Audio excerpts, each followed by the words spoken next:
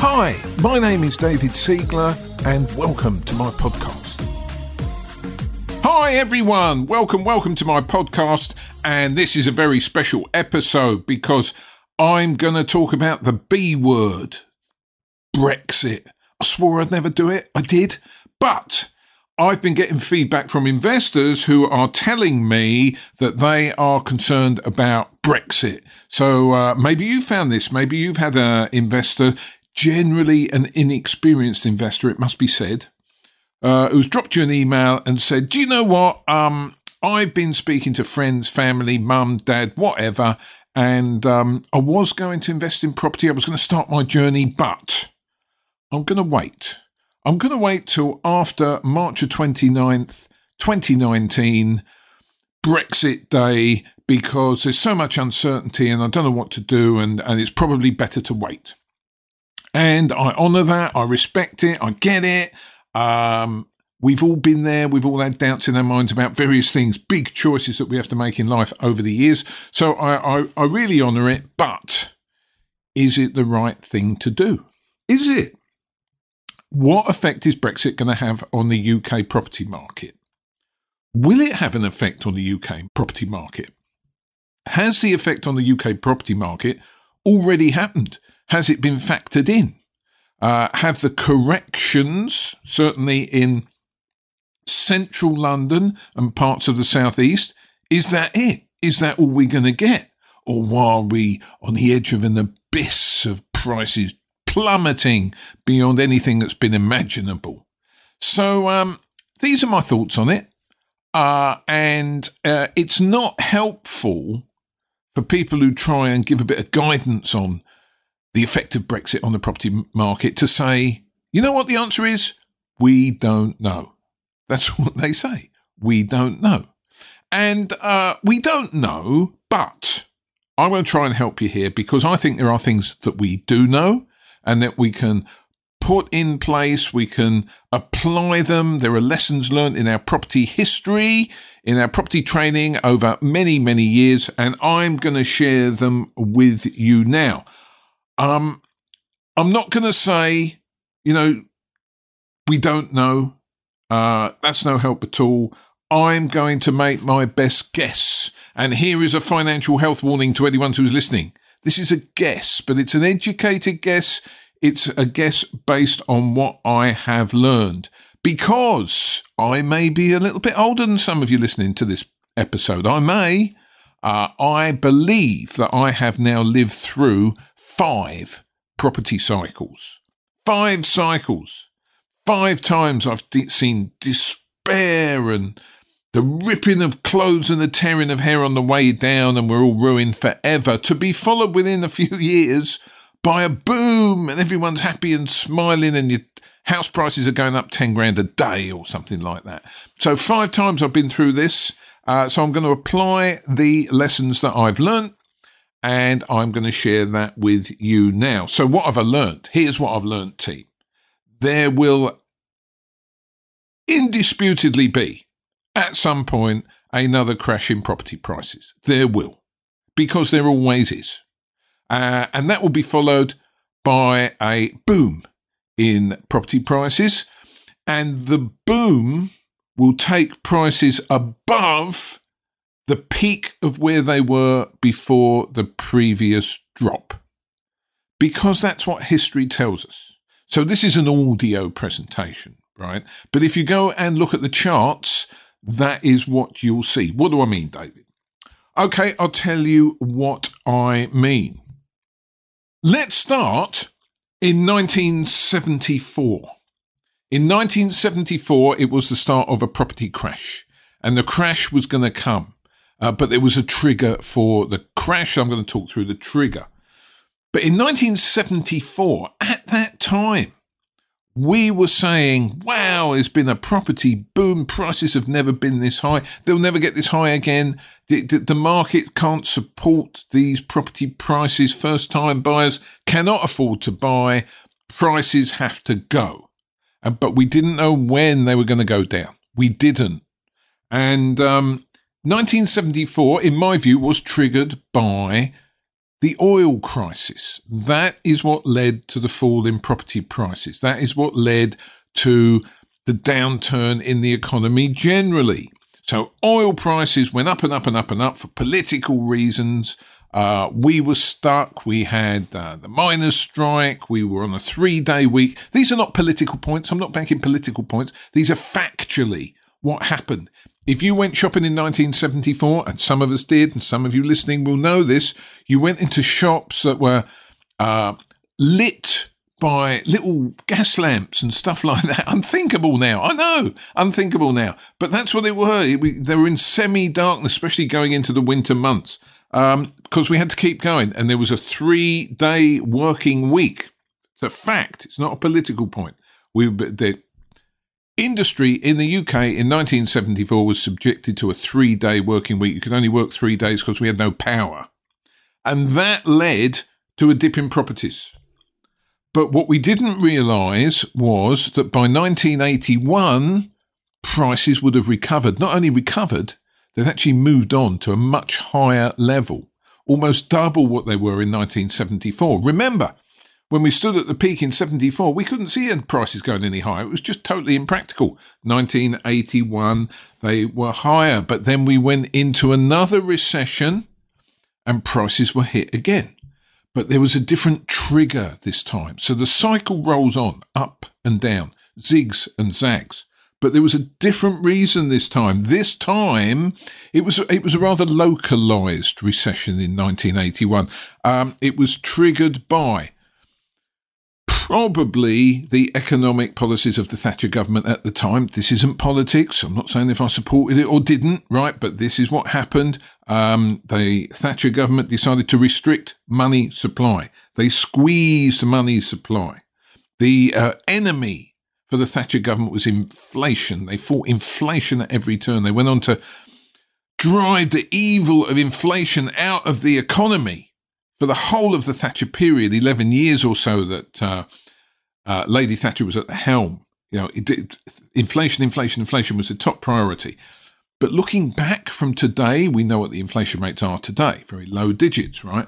The average inflation rate during the Thatcher period was 9.9%. An unthinkable inflation rate today.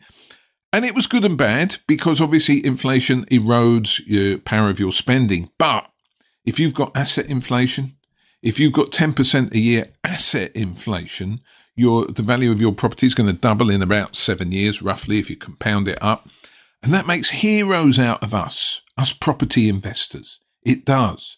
But in 1981, we were at the trigger point of another downturn, and the property prices went down again. There was a recession. I was there. I was working at the time, and the recession ended, and I really don't remember how the recession ended. We just woke up one day, and it was sort of gone. There was no more recession. And the 80s were a period of great boom. Great boom in salaries, great boom in asset values. Doesn't matter what the asset was. Maybe it was stocks and shares. Maybe it was property. The 80s boomed till we got to 1991, where again, prices had gone way above what they were in 1981. Unimaginable heights from 1981 to see where they got in 1991. And it was economics again that led us into a downturn, economic downturn. Property prices fell. At that point, the UK was in the ERM, the forerunner of the euro. We were shadowing the Deutschmark. That didn't appear to be a bright idea at the time, but people much wiser than me took us down that route, and we were catapulted out of the ERM. Interest rates, I remember overnight, that day that we left the ERM, UK interest rates were at 30%. 30%, that was real, team. I mean, absolutely real. Unthinkable today. But that's what happened. So, yes, there was a slump in property, but there was a slump in the economy. And then actually, you can trace back the roots of the recovery from leaving the ERM. You can. But from that day in 1992, the 91-92, the economy was set to recover very, very slowly at first. The buy-to-let mortgage was born in 1996. It made a difference. It did. because we could go out and buy investment properties now. There was clearly a demand for it, or the buy-to-let mortgage would not have grown.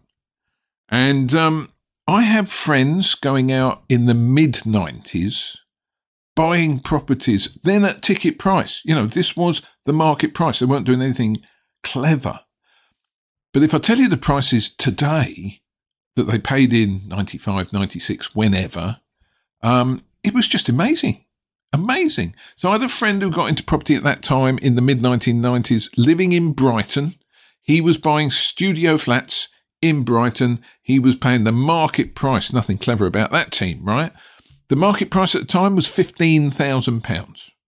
And I will admit to having a little chuckle, because what I saw, my perspective of what he was doing, was buying market-priced property that would never really go up in value because it was just little studio flats in Brighton. And I'd do something else with my money. And then he started paying 20 grand for them, and I chuckled. And then he paid 25, and I started to hoot out loud. This was really, really funny. £30,000 he then went to buying a studio flat in Brighton. Those studios today, probably, depending on condition, are worth between 100 and 130. And he went on into buying flats. He went on into buying houses, a semi-detached, his first semi-detached ex-council property that he bought in Brighton in 1995 cost him 25 grand. Unthinkable today. Entry-level houses in and around Brighton today in excess of, north of, 250 grand. Probably close to 300 grand. So just extraordinary. But where we were at the time, we couldn't see the wood for the trees. We could only see a rising market. And it continued to rise into the 2000s, all the way up to 2008 when it changed again. And there was a turn in the market. So the point I'm making to you, let's not lose sight of the point, is the market ebbs and flows. The property market goes up and it goes down, and then it goes up and then it goes down. And in 2008, it went down. And we all know all about that. You don't need any history lessons from me. But what was the trigger? There was a trigger. So we know now that economically it was inevitable from what was going on at that point with subprime mortgages and the way the economy was working. It was inevitable it was going to be a crash. But what triggered the crash? What one thing? Why in 2008? Why at that point in 2008 did it happen? Why didn't it happen in 2007? Why didn't we hang on another year? I don't know. But the trigger was it the collapse of Lehman Brothers? Was it here? The collapse of Northern Rock? Was it the expose of the subprime mortgages Freddie and Martha were lending over in the States? Or was it something else? The point is we don't know, but we've been trying to sort it out for the last 10 years.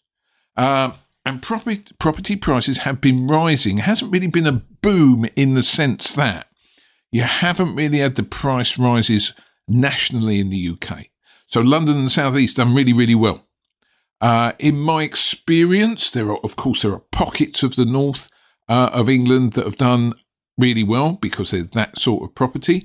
But for most of the north of England, maybe we're back at 2007 boom prices now. Maybe we're a little bit ahead. Maybe we are. But there hasn't been exponential growth that we've had in London and the South East over the last 10 years. So it's a bit of a weird recovery. History tells us that is not the norm. That is not typical. But prices have been recovering. We have been working in a rising market for 10 years. So I'm going to come back to that because we don't know if next year there's going to be a fall in property prices. We don't. And, you can have all sorts of wise heads telling you, yes, there will be because of X, Y, Z, or no, they won't be because of A, B, C. We don't know when it's going to happen, but I'm telling you it's going to happen. It will happen. We do know that property prices will fall. We don't know exactly when. So, coming back to the premise of this episode, how do we serve investors today? Because we are deal packages, right? We are sourcing and selling deals. How do we serve them to make sure that they make wise decisions? How do we work with the people who do want to invest with property? The ones that are saying, no, it's all a bit risky at the moment with Brexit. I want to leave it. That's cool. Let them leave it. Right? I would never try and talk people around. But they're generally the inexperienced ones. Experienced property investors know the cycle, and they know the cycle when they see it. The problem is they don't know what they're going to see when they look at it today. So how do we serve our investors today? The key thing is to know that the underlying principles are the same. Property is very simple. Either it's going to go up or it's going to go down. Are we investing for cash flow or are we investing for capital growth? These are the principles. These are the questions you have to ask yourself. So over the last 10 years, and that coincides with a period when I got involved in property education. I was sort of self-taught before that, and I didn't know what I didn't know. And there weren't people like me now sharing their thoughts, and I could evaluate it and take a view on it. This is really, really important. So in the last 10 years, we have been working in a rising market. Remember, the market either rises or it falls. No in between here. So in a rising market, we've had to focus on cash flowing strategies. That's what it's all about. We've had to use our education to make sure that the investments we make cash flow to protect us against any eventuality. And we've had to add value. We've had to add value to the cash flow or whatever property it is. So we've been talking over the last 10 years a lot about multi-lets, because we can take a single let house, which has a particular market rent, and that'll be the gross yield on the property, right? But if we can increase the market rent by letting the house by the rooms, instead of to a family, but you let it by the room, you get higher rent, so you increase your yield. So in a rising market, if you're buying into a market that is rising, so you're paying more than you might have paid in the last downturn, we have to look at increasing the rent roll to maximize our yield. How are we going to do it? Multi-let, the birth of serviced accommodation in the right properties, in the right locations. Serviced accommodation, an extraordinary tool that we can use because it produces multi-let returns on a single let house. You are still basically letting a house on a single let basis, but you're not now doing it on a short hold tenancy in the UK. You are doing it by the night, right? So it's not a 6 month tenancy. Most tenancies are 6 month tenancies. It's not. We're doing it by the night and exponentially raising the income. So in the rising market from 2008 to today, we've had to think about income. We've had to think about cash flow. We've had to think about gross yield. We are at some point going to go into a falling market. We are. In parts of London and the southeast, we are already in a falling market. But maybe that's very localized. Maybe that's because foreign investors are no longer coming because they're worried about Brexit. Maybe when they see that actually there's going to be a deal and Brexit's going to be fine, whatever your view is might be different. But, you know, with the EU, there's always a last minute deal. There's always a 2 minutes to midnight deal and sit up for 3-4 nights in a row, bashing it out. So I suspect there will be a deal, right? I'm not saying I'm pro, I'm not saying I'm against. I'm just saying as is, what I see. And what I see with the EU, if you go back to Maastricht, if you go back beyond, there's always a deal. And I suspect this time there will be a deal. And once there's a deal, we've got certainty. The uncertainty has been removed and we can get on with things. Maybe the foreign money will come back and the market will continue to rise because the foreign money comes back in, London heals, the rest of the country follows London. That's kind of how it goes, right? At the moment, we're in a weird situation where London is hurting and prices have fallen from very, very high values, it must be said, especially in inner London. But the rest of the country, really, where real people live, you know, outside the M25, where real people live in real houses, property prices there, in my experience, you know, talking to my mentees, masterminders that I work with, I am seeing prices stay pretty firm. So this is not a UK event at this time, it's a localized London event. So if we are going into a falling market, let's say it spreads, let's say it goes across the UK, let's say prices drop 15, 20%, whatever. We've seen that before in our lives. We have. Our job as deal packagers is to serve our investors with a different type of strategy. Because now you're looking at buying property at the right money. You're looking at making your profit on the way in. Now, in a rising market, we're all chasing around, or friends who are not educated by me are chasing around looking for BMV properties. To use a round number figure, 100 grand property, they want to buy it at 75 grand. How many are they buying? Not many. Because people can't afford to sell at 75 grand. That's the truth of it.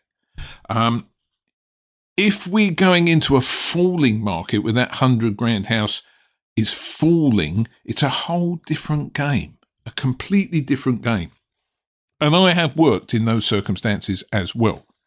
So if you know the market is falling and you know that at some point the market's going to recover and take off again and go beyond the peak that it's just fallen from, then that gives you confidence. So I have a friend who has just bought 2 investment properties, 2 in London, right?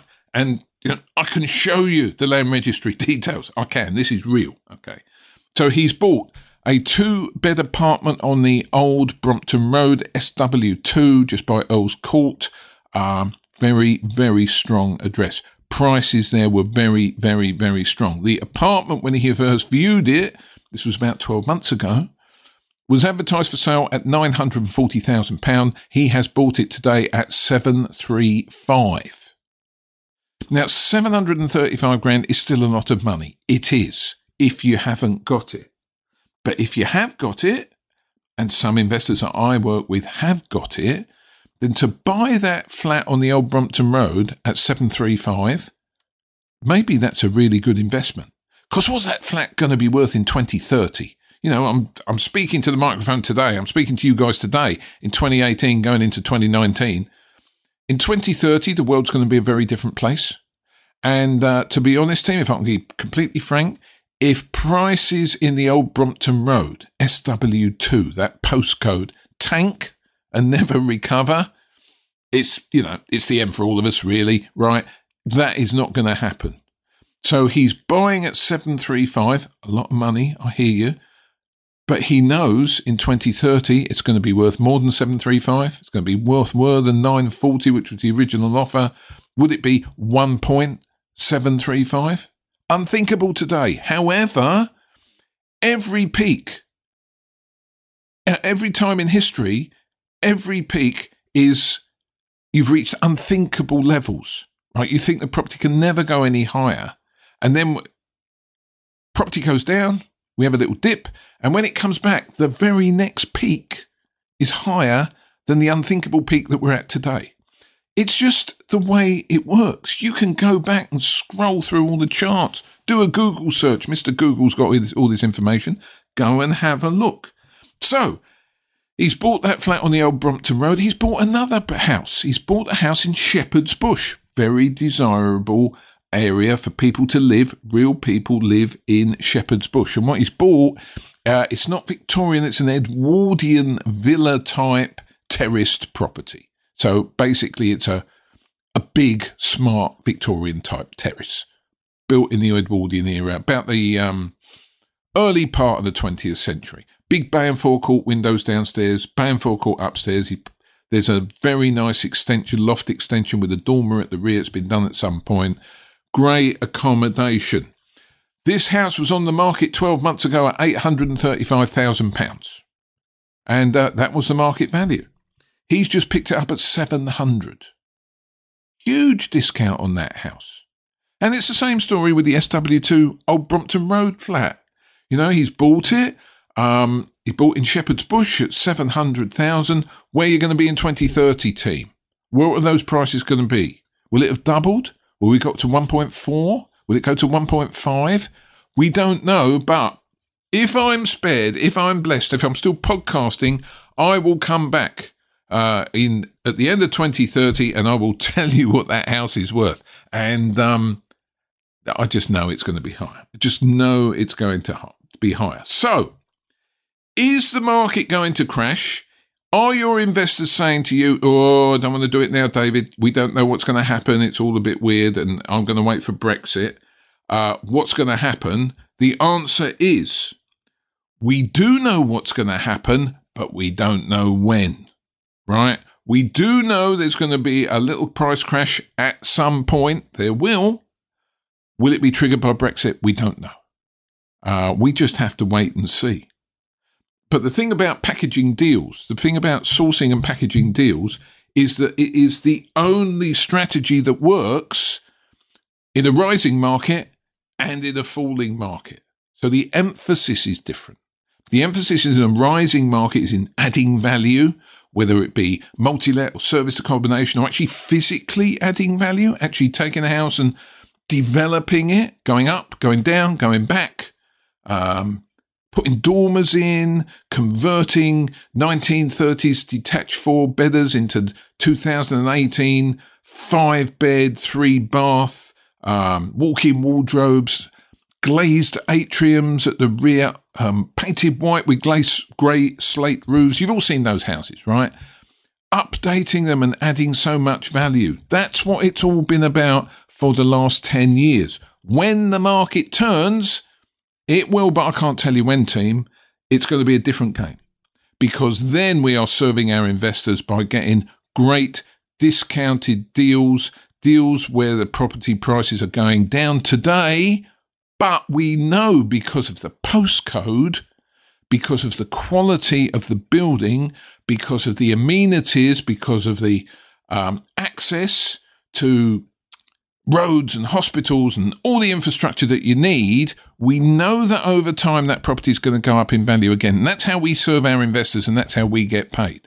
Not just throwing mud at a wall, any old house anywhere, but the right house in a falling market is going to be a blessing to your investors going forward, and they are going to make a huge amount of money over the medium term when the property market rises again. So these are just my thoughts. These are the inner workings of my business. This is how I present current situations to my current investors. This is how they should think as professional property investors. This is how we should think as professional property sourcers. I hope it's been helpful. I hope it helps you earn some money. Thank you so much for listening, and I will see you very, very soon. Thank you for listening. I am David Siegler. See you on the next episode.